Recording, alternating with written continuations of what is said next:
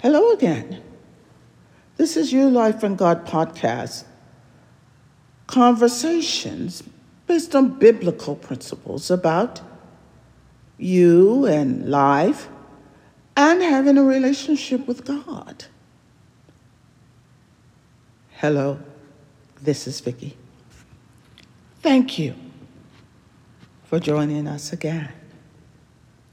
And this episode, we're going to continue in a season of affirmation of the children of God, based upon specifics, the specificity of who we are. Because out of all things that we grasp in the Bible, and as we grow in our knowledge of God and the works of our Lord and Savior Jesus Christ, we come to understand a lot of things, and God increases that knowledge in measures as we continue on. But he left with us particular letters that apostles, those who have witnessed Christ, with experiences of what it is to be a believer in Jesus Christ. And as a matter of fact, God has unfolded and revealed and increased our knowledge of him as time has gone on. So those letters that we look at are letters by which believers of the early church, the formation of what is called the church, and the spreading of the news that God, Emmanuel himself, has come. And salvation, Jesus Christ, Jesus, the one who saves, the Christ, the Messiah, was born into the world, and the kingdom of God is being manifested through its believers. So the early church experiences great works of the apostles, the influences and the works of the Holy Spirit, confirming who our Lord and Savior is by many witnesses of himself, of his person, even after his ascension. But then we get to a time where the apostles, which are messengers sent out to spread the gospel, to do the work of God, which in the Greek actually is martyr, which we understand in the English interpretation, one who has suffered death for some reason or another. But of his disciples, and there is a particular letter that John, and he was one of the last ones to survive, and First John particularly, you can get a sense as you read the letter, and as the Spirit ministers to each of us in First John, that he was nearing being of old age. As a matter of fact, I believe they called him the elder. He was the beloved disciple who experienced the love of God and had a very strong relationship in that regard with our Lord and Savior, Jesus Christ, in which we are now also in the sacredness of holiness and in fellowship have communion with our Lord. So John, the elder, wrote the epistles of John. 1, 2, and 3 are attributed to him. He is also the author of the Gospel according to John, and he is named as such the beloved disciple of Jesus Christ. He writes in 1 John, letters that are of a maturing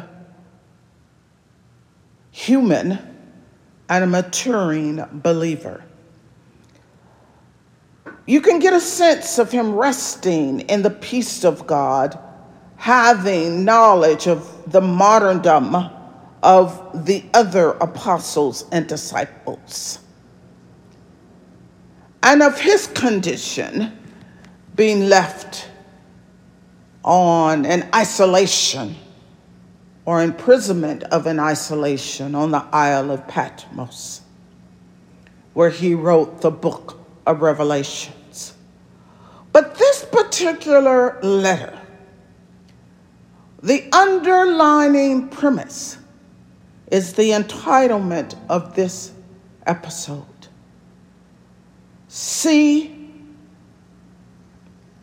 as God sees. Because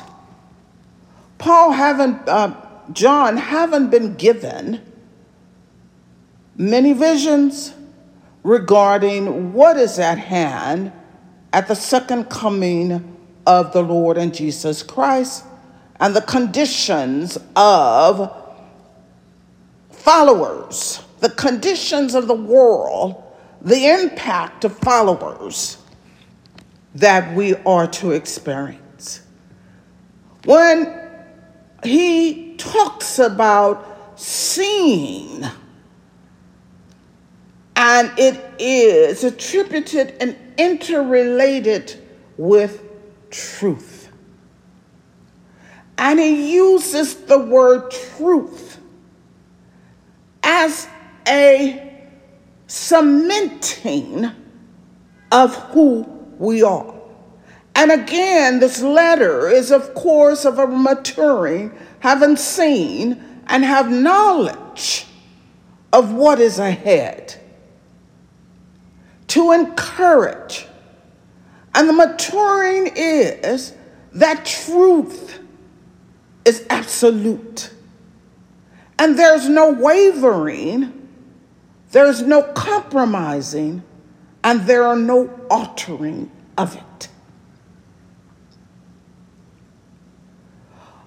Contrarily, we have adopted degrees of falsehood or falsities where we call something white lie or partially the truth. And that is the modern world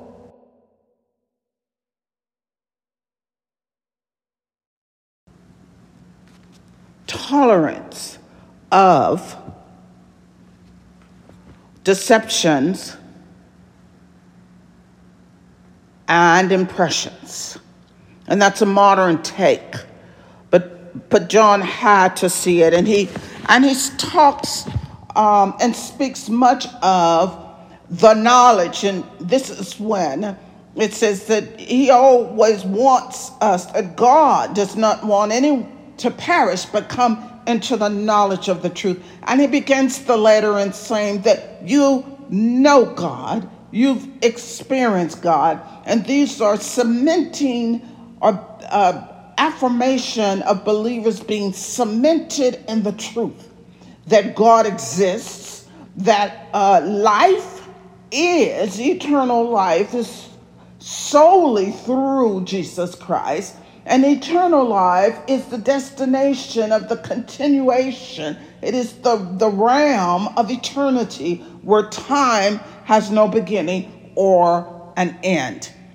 And he speaks in terms of, but again, he comes from the overflow of the love of God that he has poured out in this letter and compassionately writes to us, because this is the early church, but yet and still it's timeless work of the Holy Ghost impacting us to remain. So all that we see in the New Testament and the works or the encouragements of the epistles or the letters to believers in particular regions of the world were to encourage them in particular ways or admonish them as well in particular areas of misunderstanding or errors in judgment or errors in doctrine.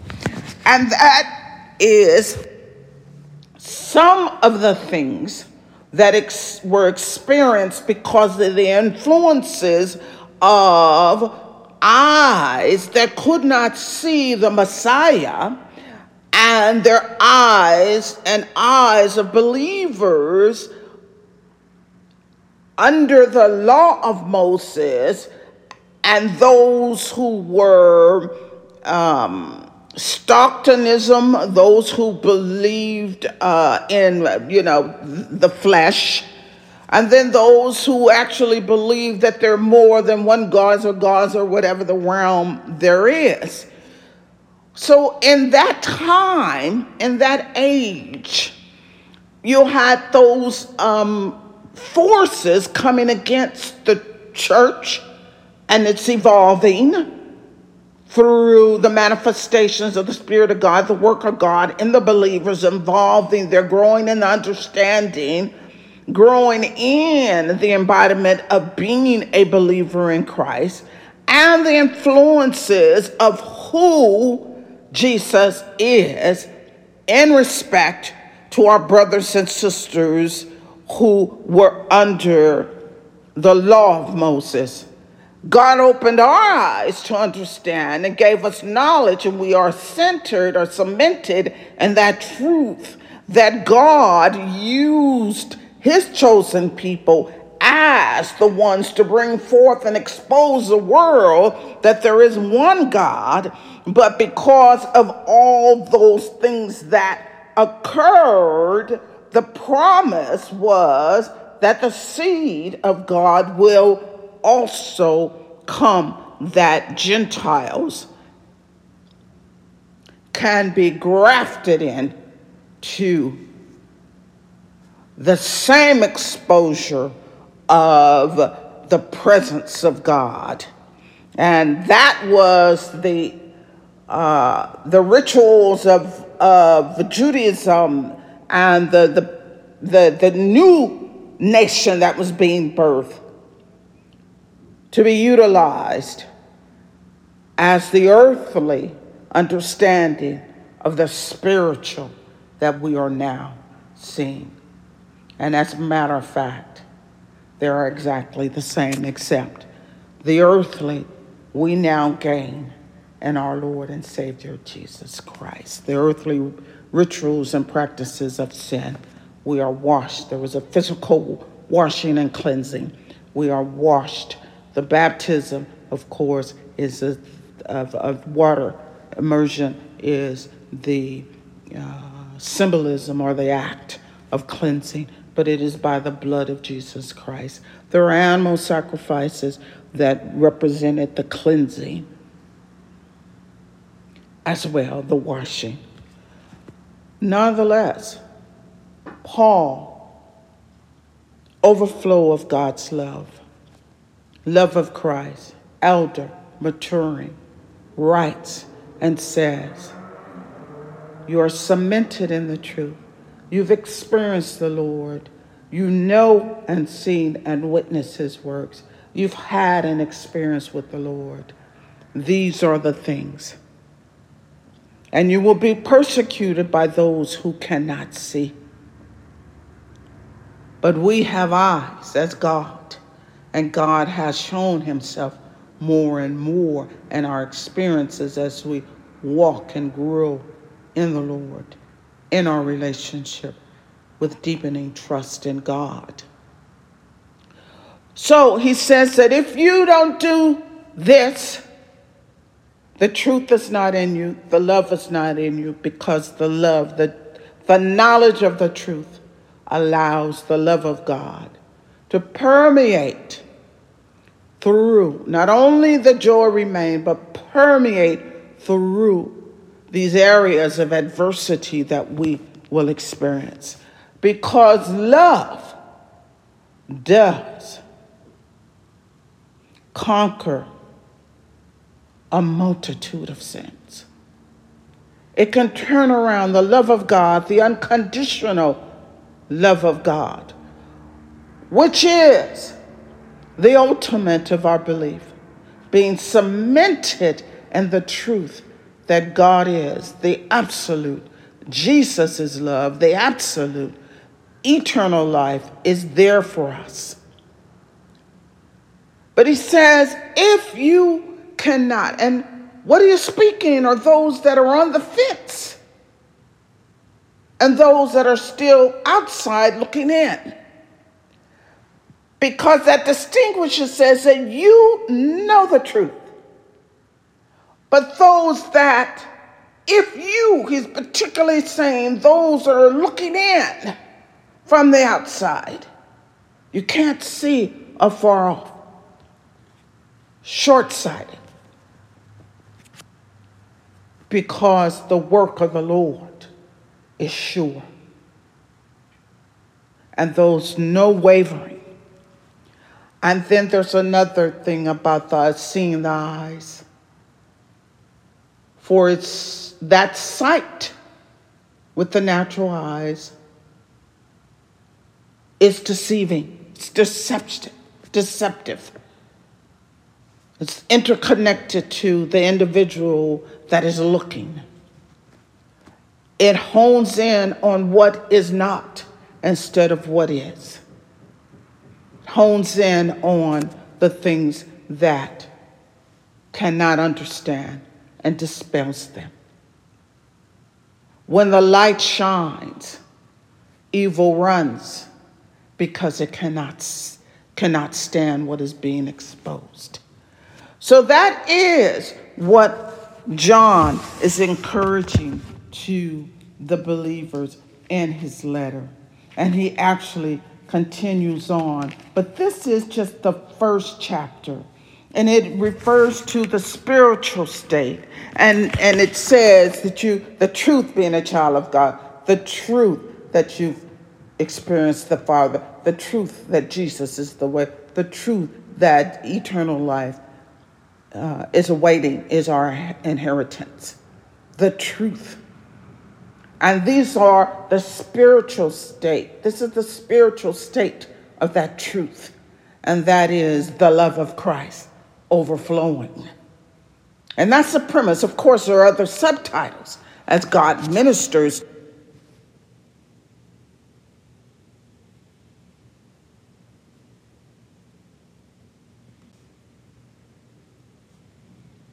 Our prayer that we remain to see as God gives and opens our eyes to see.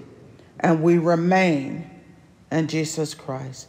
Praying that we allow the Lord to continue to work in those areas that he desires to increase us in. Particularly in this one, being cemented in the truth, seeing as God sees. Till the next time, sharing God's blessings. Goodbye.